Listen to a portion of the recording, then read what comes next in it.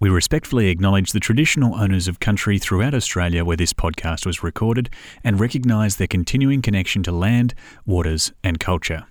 We pay our respects to their elders, past, present and emerging.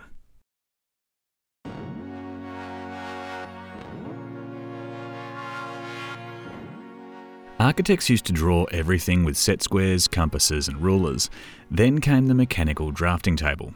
During this time, architects had to draw every part of the building individually. Then came die-line machines and printers. By this time, studios were filled with large format drafting tables, printers and plotters. And then computers were slowly introduced so you could do most things on a small monitor. After this, fax machines allowed drawings to be sent by phone, so it took less time for everyone in the project team to get drawings and instructions, but this was soon replaced by email. To see how engineers and architects' drawings work together, some firms started playing with building information management, which allowed multiple people in a team to see how the parts of the building come together in 3D. These days, there's a lot of discussion around parametric modelling, artificial intelligence, and automated manufacturing. With so many ways of designing architecture throughout history, there seems to be an almost unending conveyor belt of technology that architects need to use to do their job. I'm Daniel Moore, and in today's episode of Hearing Architecture, we've asked architects from around Australia what will happen to architecture as more advanced technology is introduced into the studio. Each new piece of technology that's introduced into business should save us time or money. Many architects who were working when computers were introduced into firms say that they clearly saved architects a lot of time, while some say it brought unnecessary details into the job. This is one of the reasons why every practice is different and why every architecture project happens in a unique way. The constant pressure to speed up and save money has obvious advantages, but there is a point where architects could struggle to provide adequate services for the work they're liable for. Justin Carrier and Stephen Posmus talk us through how they've addressed implementing new technology in their office and how their perspective helps produce good work in their practice. I think all of that is geared to an implicit economic understanding that we need to essentially be in a state of continuance, fast and ever expanding, and that's the kind of modus operandi. And I think we're coming to the point where we have to revisit that whole assumption and think in a different way, which is more sustainable, more considered, more thoughtful, and actually takes into consideration the consequences of that and the real cost, because it's too costly. Because ultimately, all these sorts of things are geared towards speed. You know, everything's towards speed and doing things quickly and fast, and so we can then move on to the next thing.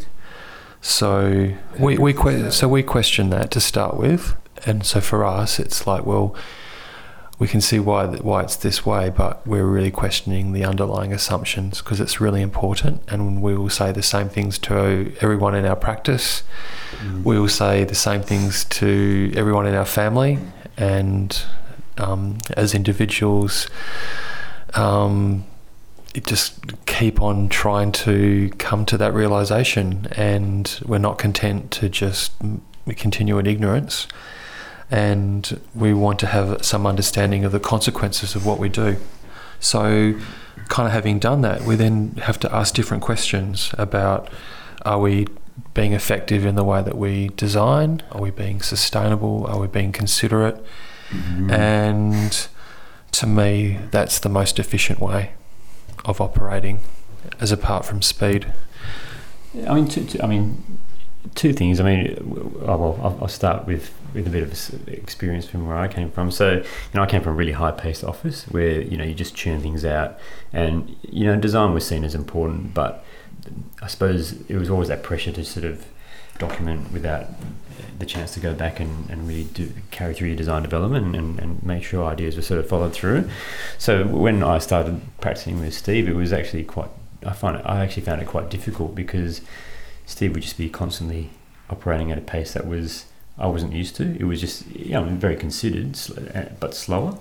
And I was just like, come on, Steve, let's just, what's the hold up, And But I now see, after 7 years, I really see the value in it, because after you've gone through a journey of 3 years for a project, at the end, what you look at the end of that process is that, yes, you can see where you spent the extra time, and you can see the outcomes, that you do need time to actually produce good outcomes and good buildings. That was Justin Carrier and Stephen Posmus from Kappa, based in Perth. Architectural problems aren't always complicated. Some are very simple and can be solved with a conversation or a quick sketch.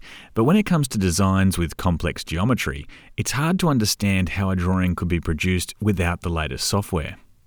Lee Hillam talks us through how technology in architecture can be beneficial, but isn't automatically a solution to every problem that architects have. Do you know, everything that I have seen in technology and, understanding that when I entered university, we were just starting to use CAD as a tool for drawing. And my first job, all the drawings, we did pencil on yellow trace drawings for everything. Where I was working was considered to be very, out of date at the time. But I remember my boss, railing against the technology, that he was too old to adopt it and he wasn't interested in anyway. It just seems that we're constantly thinking that technology is going to solve things for us. It's going to make us more efficient. It's going to make us more profitable.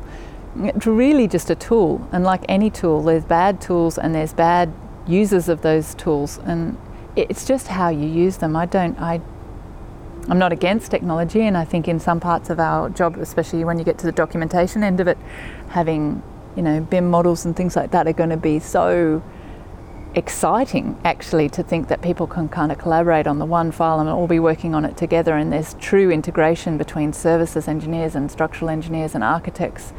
I think that is fantastic, but I'm worried about this idea that you produce this huge file in your early concept design, and that any changes to that are going to take someone days and days to do, and lots of it's spent sitting watching spinning wheels.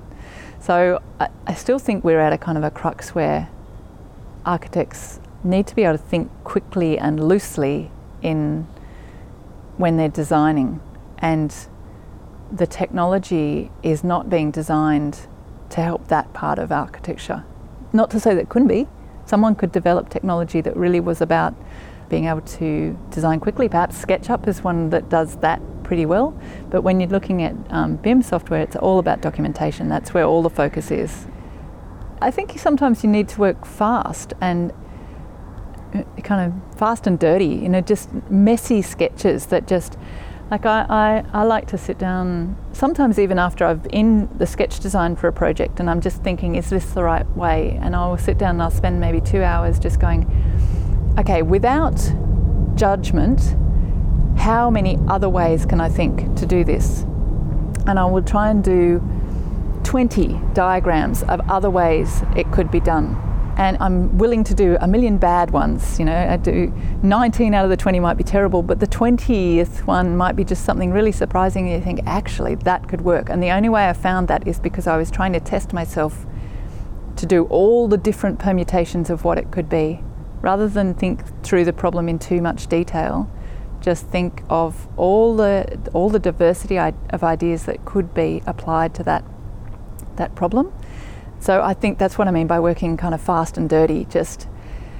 And then you might just screw that piece of paper up and put it in the bin, and because what you've found out is that the way you're heading is the right way, and you're feeling a bit more confident about it. But every now and then I need anyway to kind of sit there and just test that idea and go, well, really, am I really on the right track? Here's like a whole load of bad drawings, but it just allows you to think like that. I still think architects think with pencil in their hand better. So I think that the skill of an architecture is still in your brain, and no technology is going to be able to do that, because if you can take a whole lot of disparate influences and factors and constraints and pull them all together into one, beautiful solution, I'd be amazed if we can get to a point where a computer could do that. I really would. That was Lee Hillam from Dunn & Hillam Architects, based in Sydney.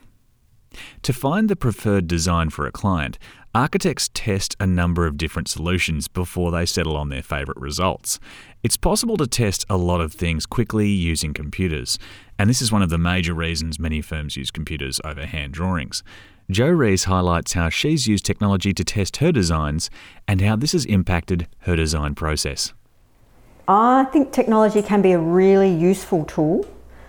Certainly all the thousands of hours that I spent as a student making CAD models and loving every minute of it, like some kind of Minecraft addiction really, that's what it was many years ago, 25 years ago or more. It helped me be able to visualise in 3D really effectively. So what I would do when I was learning to draw and design when I was a student was I would sketch out an idea of what the space I was trying to create, and sometimes it was an external space. And then I would create it as a 3D model and test. So go into the perspective mode and go to the same spot as I'd drawn the sketch to see if it worked. So I taught myself to think quickly and effectively and be able to draw in 3D, knowing that what I thought I was doing was what I was doing. So incredibly useful tool, just like 3D printers, useful tools in the right capacity. What I think can't be undertaken or achieved by artificial intelligence is problem solving with the spark of creativity and a certain amount of intuition. There is no amount of artificial intelligence that will ever replace the role of an architect with those ingredients. So I think that a good imagination and words to be able to communicate your ideas, a few sketches, really make all the difference, and that's what we hold on to and expand on and try and make it possible for our general community and society to understand those are the skills that we've got to offer. That was Jo Rees from Ajara Architects based in the Northern Territory. There are a lot of things that architects can do faster with computers than by hand, but this is not necessarily the case at all stages of the design process. Some architects use a program like SketchUp at the beginning of a project because it's fast in 3D. Later on, they use AutoCAD to draw the building in 2D during the documentation phase because it's geared towards creating construction drawings. Jifa Greenaway talks us through how every project requires the right technology for the right job. I'm a little ambivalent around technology as it relates to architecture. I think we tend to get caught up in the techno-gadgetry of architecture and focus on the whiz-bang next thing, whether it's 3D modelling or 3D printing or AI or VR goggles or what have you. Ultimately, those tools are mechanisms to communicate ideas.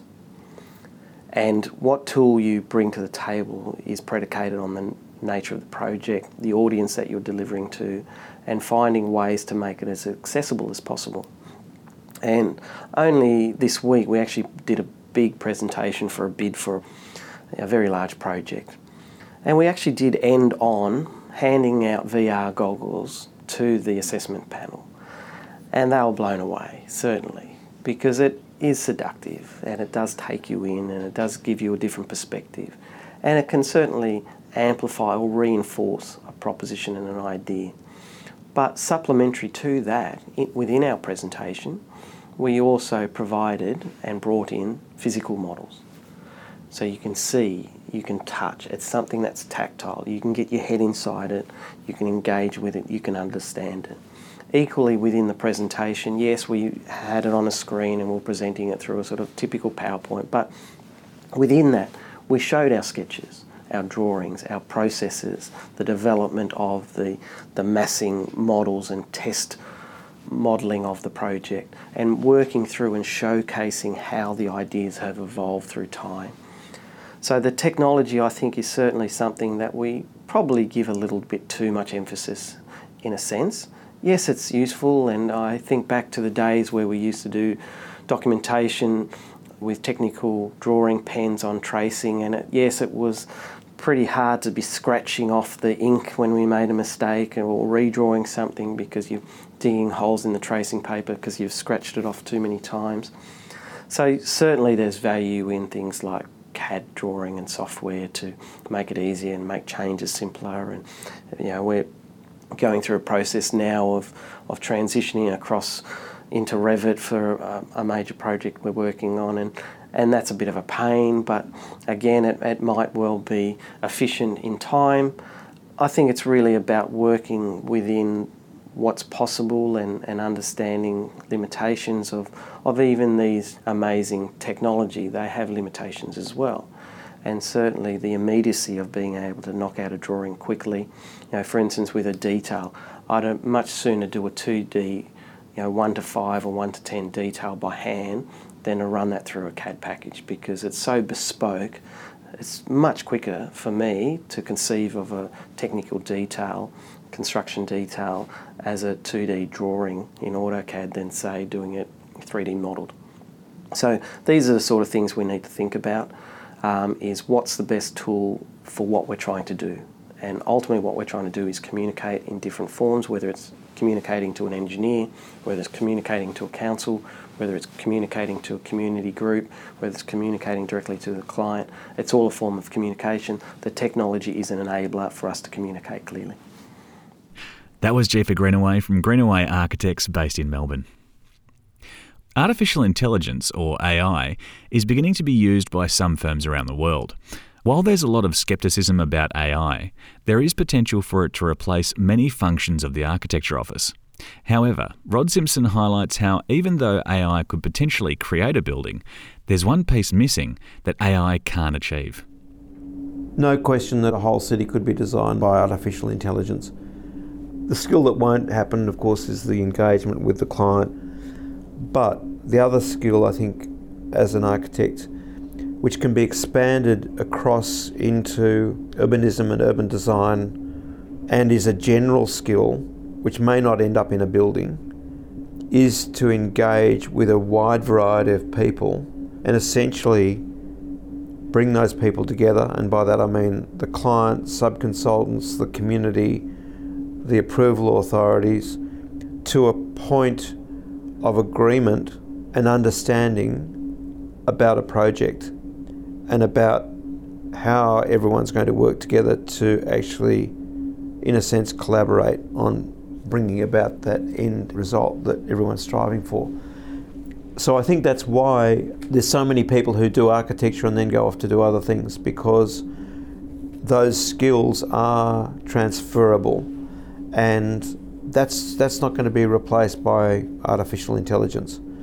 The interpersonal skills, the negotiating skills, the listening, the ability to encapsulate, captivate, and develop a compelling vision or direction that is going to be shared by a broad range of people in relationship to any project is not going to be done by artificial intelligence. That was Rod Simpson from the Greater Sydney Commission. The human element is something that makes any architecturally designed building unique. When an architect comes up with a vision for a building, it takes a lot of people working together with technology to bring that project to fruition. Sue Dugdale tells us how important new software such as Building Information Management or BIM can be in the office, but how good architecture doesn't depend on the latest technology. Essentially, architects are problem solvers, and problem solving means starting with a process and often not being able to see the end. A lot of people won't and can't do this because they don't have the confidence of knowing what the end is. And I think this ability to synthesize disparate elements is the essence of architecture, and it's hard to imagine the whole process ever being done by artificial intelligence. I think architects bring people skills, technical skills and creative skills together in varying proportions on different projects. And so I think it's a long way off seeing computers do all that. And I think another thing that architects do is they can see the big picture while we're immersed in the detail or vagaries of one stage in a long process. So even though I say we can't see the end outcome, but we can see the whole process and we understand how to walk through the long process to get to an outcome that is unknown as yet. So technology has provided huge advances in how we practice architecture as well as disruptions, and it does make larger, more complex projects achievable. So BIM, Building Information Management, and detecting clashes between structural steel beams and mechanical ducts, I think, is incredibly valuable, and long may it last, but it's not the essence of architecture. I think architecture can still be envisioned on the back of an envelope, and hand drawings still communicate. In fact, the hand-eye-brain connection is still vitally important for us in engaging ourselves as whole beings in a design process. Though one thing I've thought for a very long time is that architecture is one of the few creative professions where the practitioner isn't handling the materials they're designing with. So you can imagine a painter mixes their colours and they get paint on their hands. A fashion designer will be constantly handling swathes of fabric.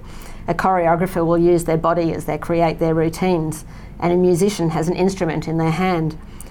But architects might have a few samples in the office, but they're not lifting concrete blocks every day or fitting glass into aluminium frames. So architecture is intrinsically a very abstract process and a very abstract way of working. And the closest you can get to your medium of work, which really is space, is the medium, is a physical scale model, I think, or a pencil in your hand. That was Sue Dugdale from Sue Dugdale & Associates, based in the Northern Territory. AI has the potential to be a powerful tool, but there's still so much we don't know about the way it can be used in practice.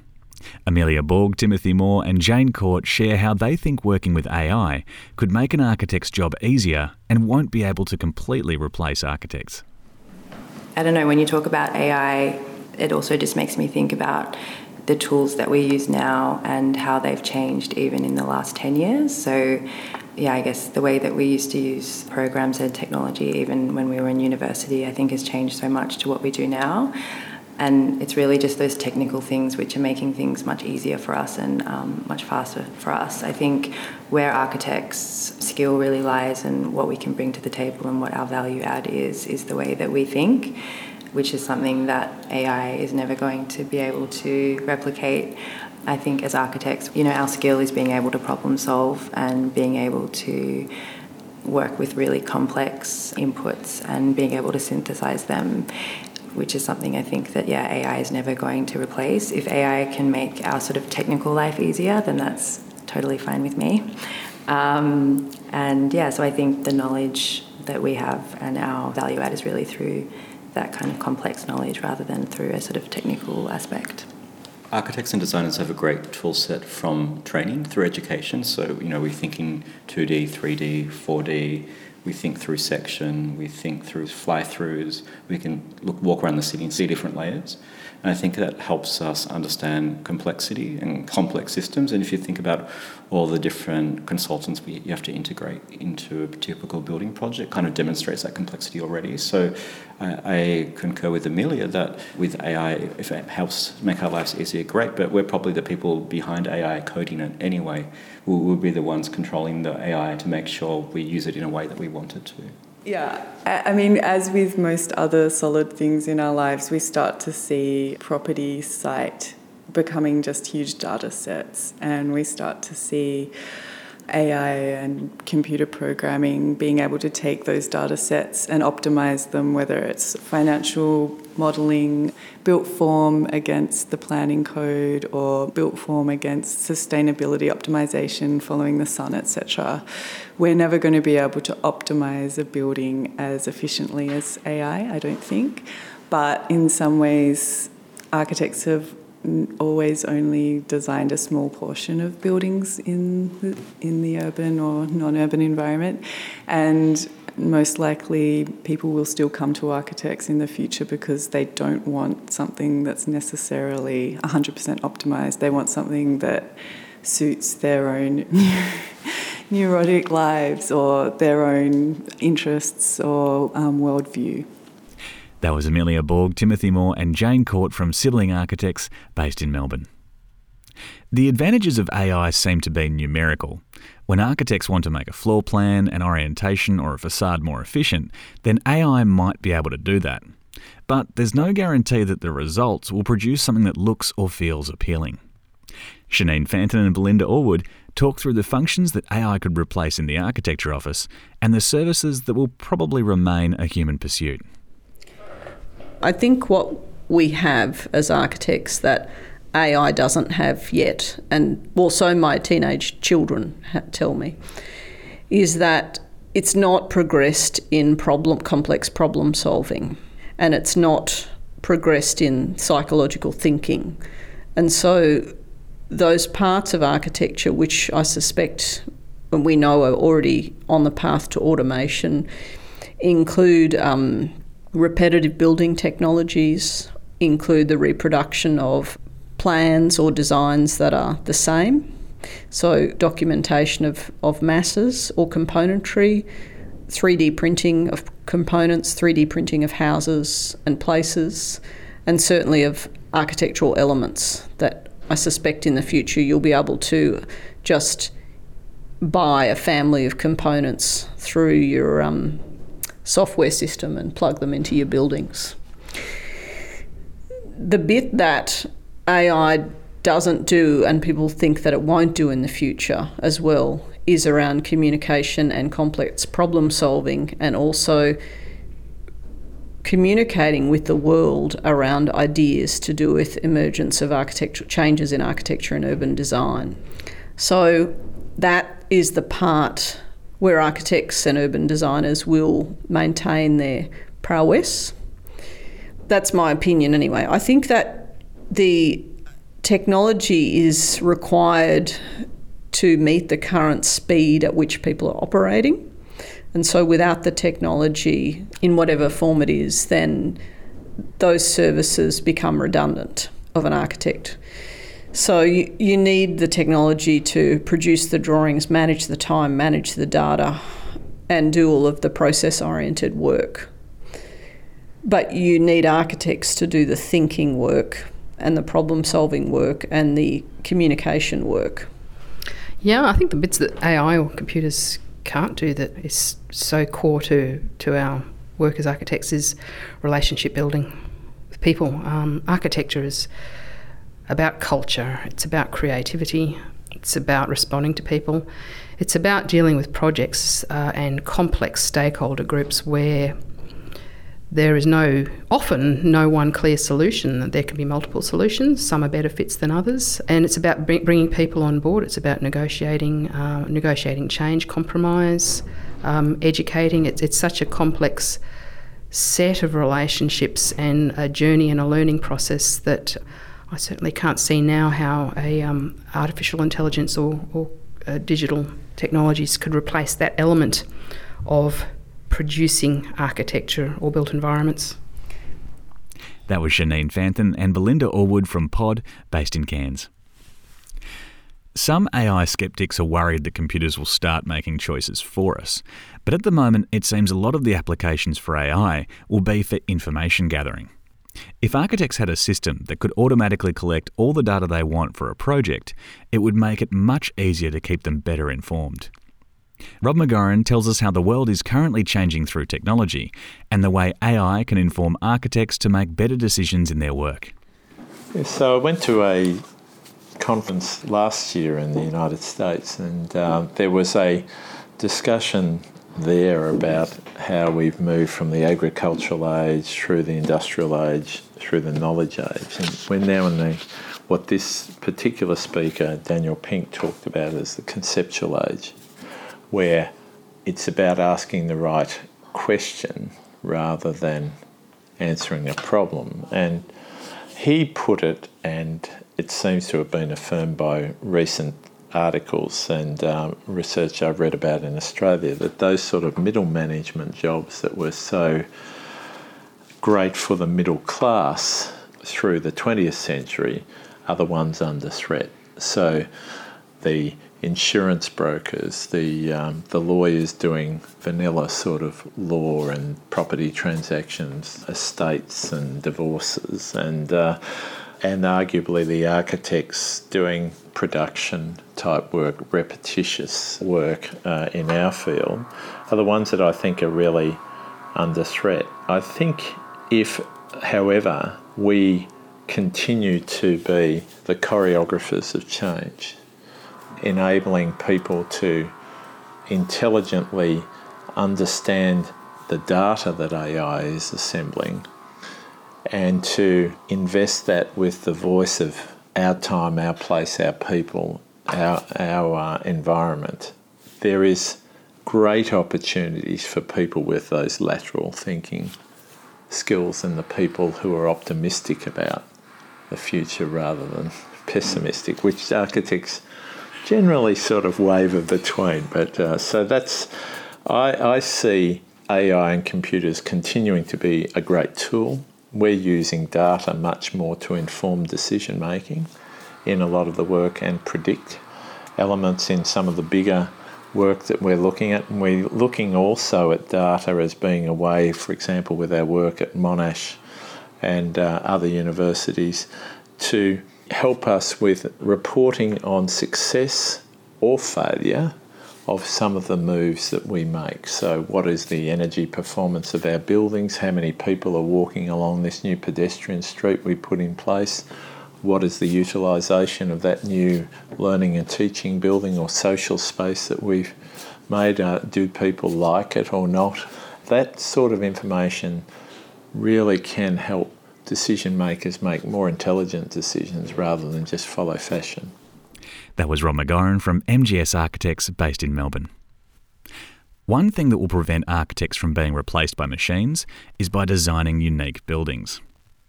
If the design of all buildings was purely reliant on adopting all the span tables, building codes and standards, then AI could design the most common buildings without much more development. Professor Philip Tallis tells us why the role of architecture should be resilient in the future of AI architecture. I would hope that architecture is one of those areas that's more immune from artificial intelligence than many others, where it's, in a sense, just applying rules. And one of the constantly interesting things about architecture is this design thinking and an attitude where you assimilate a lot of disparate inputs and you synthesize them into a work, which is making the project. So this skill is actually quite rare in society. And not many people actually have those skills. So many people are just applying rules and rotes, even people you collaborate with. And so I've seen certainly many engineers that I work with, they simply say that their design, be it structure, be it the reinforcing, be it the road rules, be it airflow and the mechanical ventilation, is simply, well, that's simply an output of applying whatever of Australian standards. Architecture should never be like that. Architecture is specific to the place. Every time you have a project, you're building in a place that is unique on the planet. You make a specific change which is informed by a brief, by the time, the culture that you're in, by the topography, by the climate, by the subdivision, the lot structure, by where it sits in the city and its evolving urbanity. So all of that is the information that gets fed into your brain, which isn't like a computer, and it thinks quite differently. And I think if architecture were to lose a significant amount of work to artificial intelligence, that would be extremely unfortunate. I've worked in the profession since I remember the first word processor that did the specification, and this old architect came down and said, "This is bloody amazing." I don't think that's necessarily changed what's fundamental to architecture. It might have changed the forms, it might change some of the production. It hasn't led to having less architects. It certainly means we can do more pointless activity much more quickly. So we can do, for instance, incredibly complex shadow diagrams and track the movement of the sun in a way that's actually extremely interesting, which you could never hope to do before. So I wouldn't be pessimistic about architecture losing out to artificial intelligence unless we want a dumb and stereotyped environment. So what we need to do as architects is actually be better architects.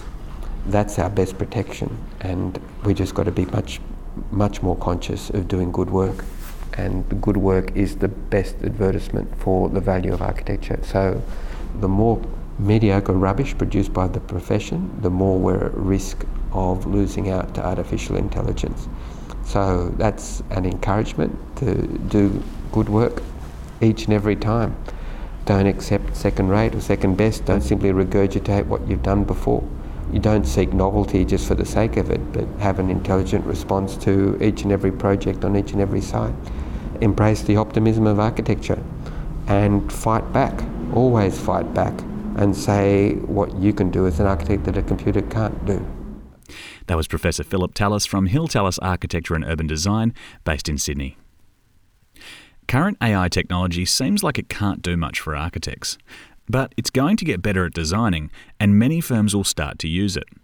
But this technology doesn't mean architects will stop finding ways to use their design thinking.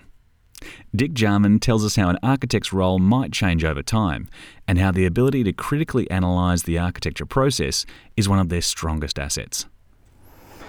Well, as Liam Young, architect and architectural commentator, says, architects are wasted on making buildings. And I agree with that. I think what we are great and critical analysers of complex problems and can come up with solutions for those problems. That is our real strength. And I think just to build theatre sets for the rich is a waste of a lot of the skill sets that we have.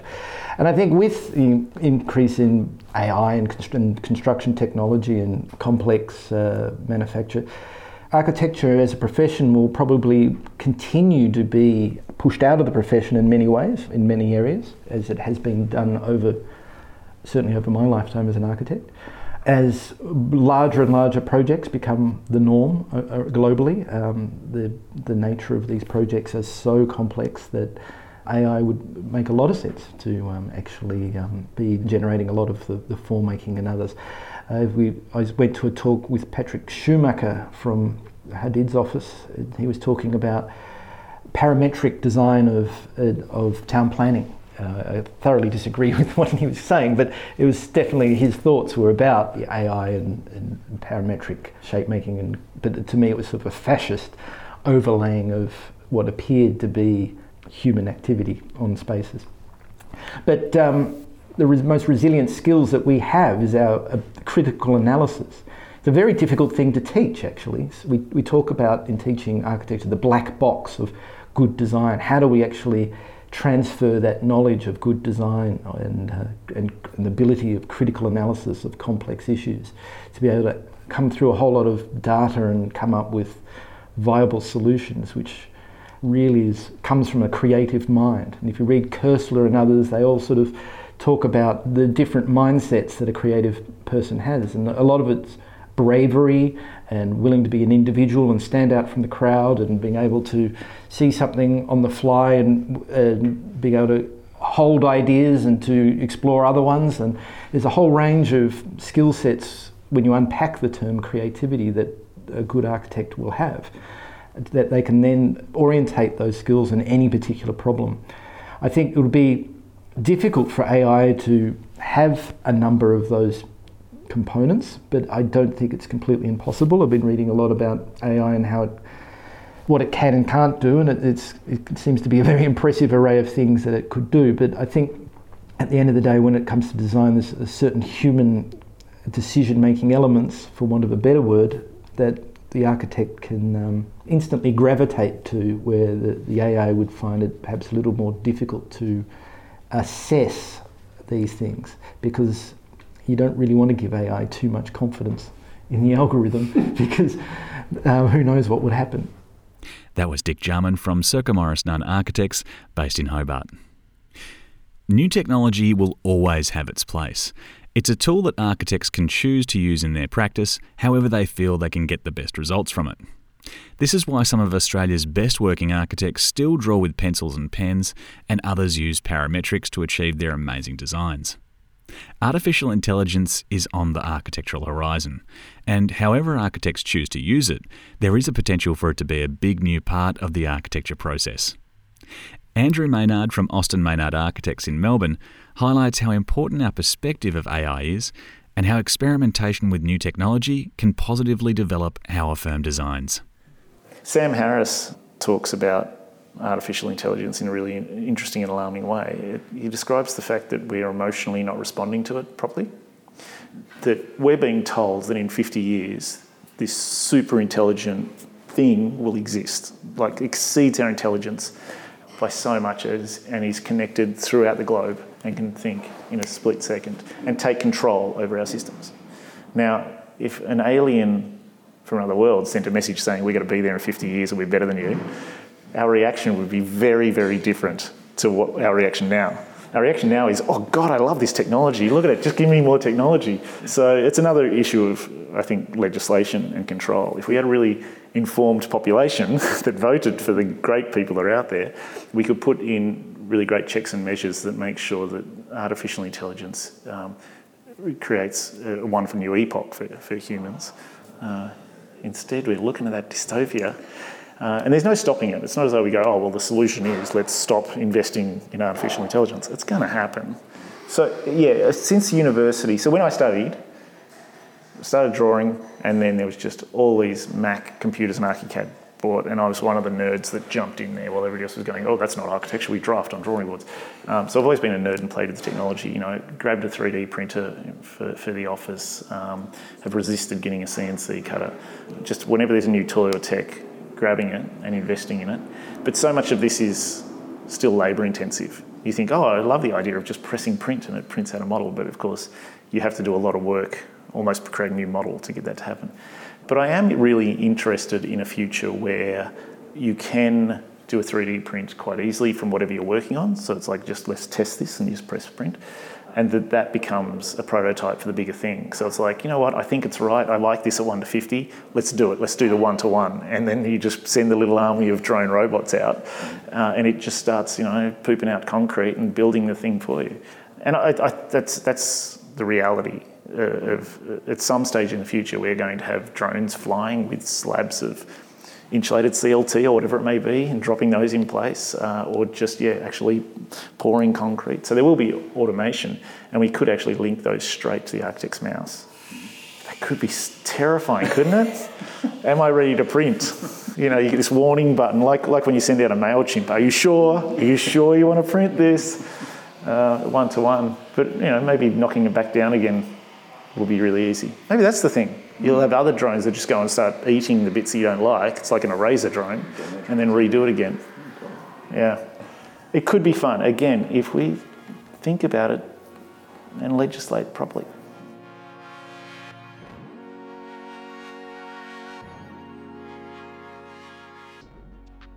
This has been episode 11 of Hearing Architecture. Thanks so much for listening. The more support we get from you, the more episodes we get to make. So if you'd like to show your support, please rate, review, and subscribe to Hearing Architecture in your favourite podcast app. This episode of Hearing Architecture featured the following guests: Justin Carrier, Stephen Posmus, Lee Hillam, Joe Rees, Jeefa Greenaway, Rod Simpson, Sue Dugdale, Amelia Borg, Timothy Moore, Jane Court, Shanine Fanton, Belinda Allwood, Rob McGoran, Professor Philip Tallis, Dick Jarman, and Andrew Maynard. The interviews in this episode were produced around Australia by Imagine committee members: Jamila Jahangiri, Daniel Hall, Kirsty Voles, Callie Marnane, Chris Morley, Sam McQueenie, Reese Curry, Brad Weatherall, Jess Beaver, Bede Taylor, Rebecca Webster and Daniel Moore. The Australian Institute of Architects production team was Daniela Crawley, Stacey Rodder, Monique Woodward and Tom McKenzie. Produced by the Australian Institute of Architects Emerging Architects and Graduates Network in collaboration with Open Creative Studio. Written and directed by Daniel Moore. This content is brought to you by the Australian Institute of Architects, Emerging Architects and Graduates Network in collaboration with Open Creative Studio. This content does not take into account specific circumstances and should not be relied on in that way. This content does not constitute legal, financial, insurance or other types of advice. You should seek independent verification of advice before relying on this content in circumstances where loss or damage may result. The Institute endeavours to publish content that is accurate at the time it is published, but does not accept responsibility for content that may or will become inaccurate over time.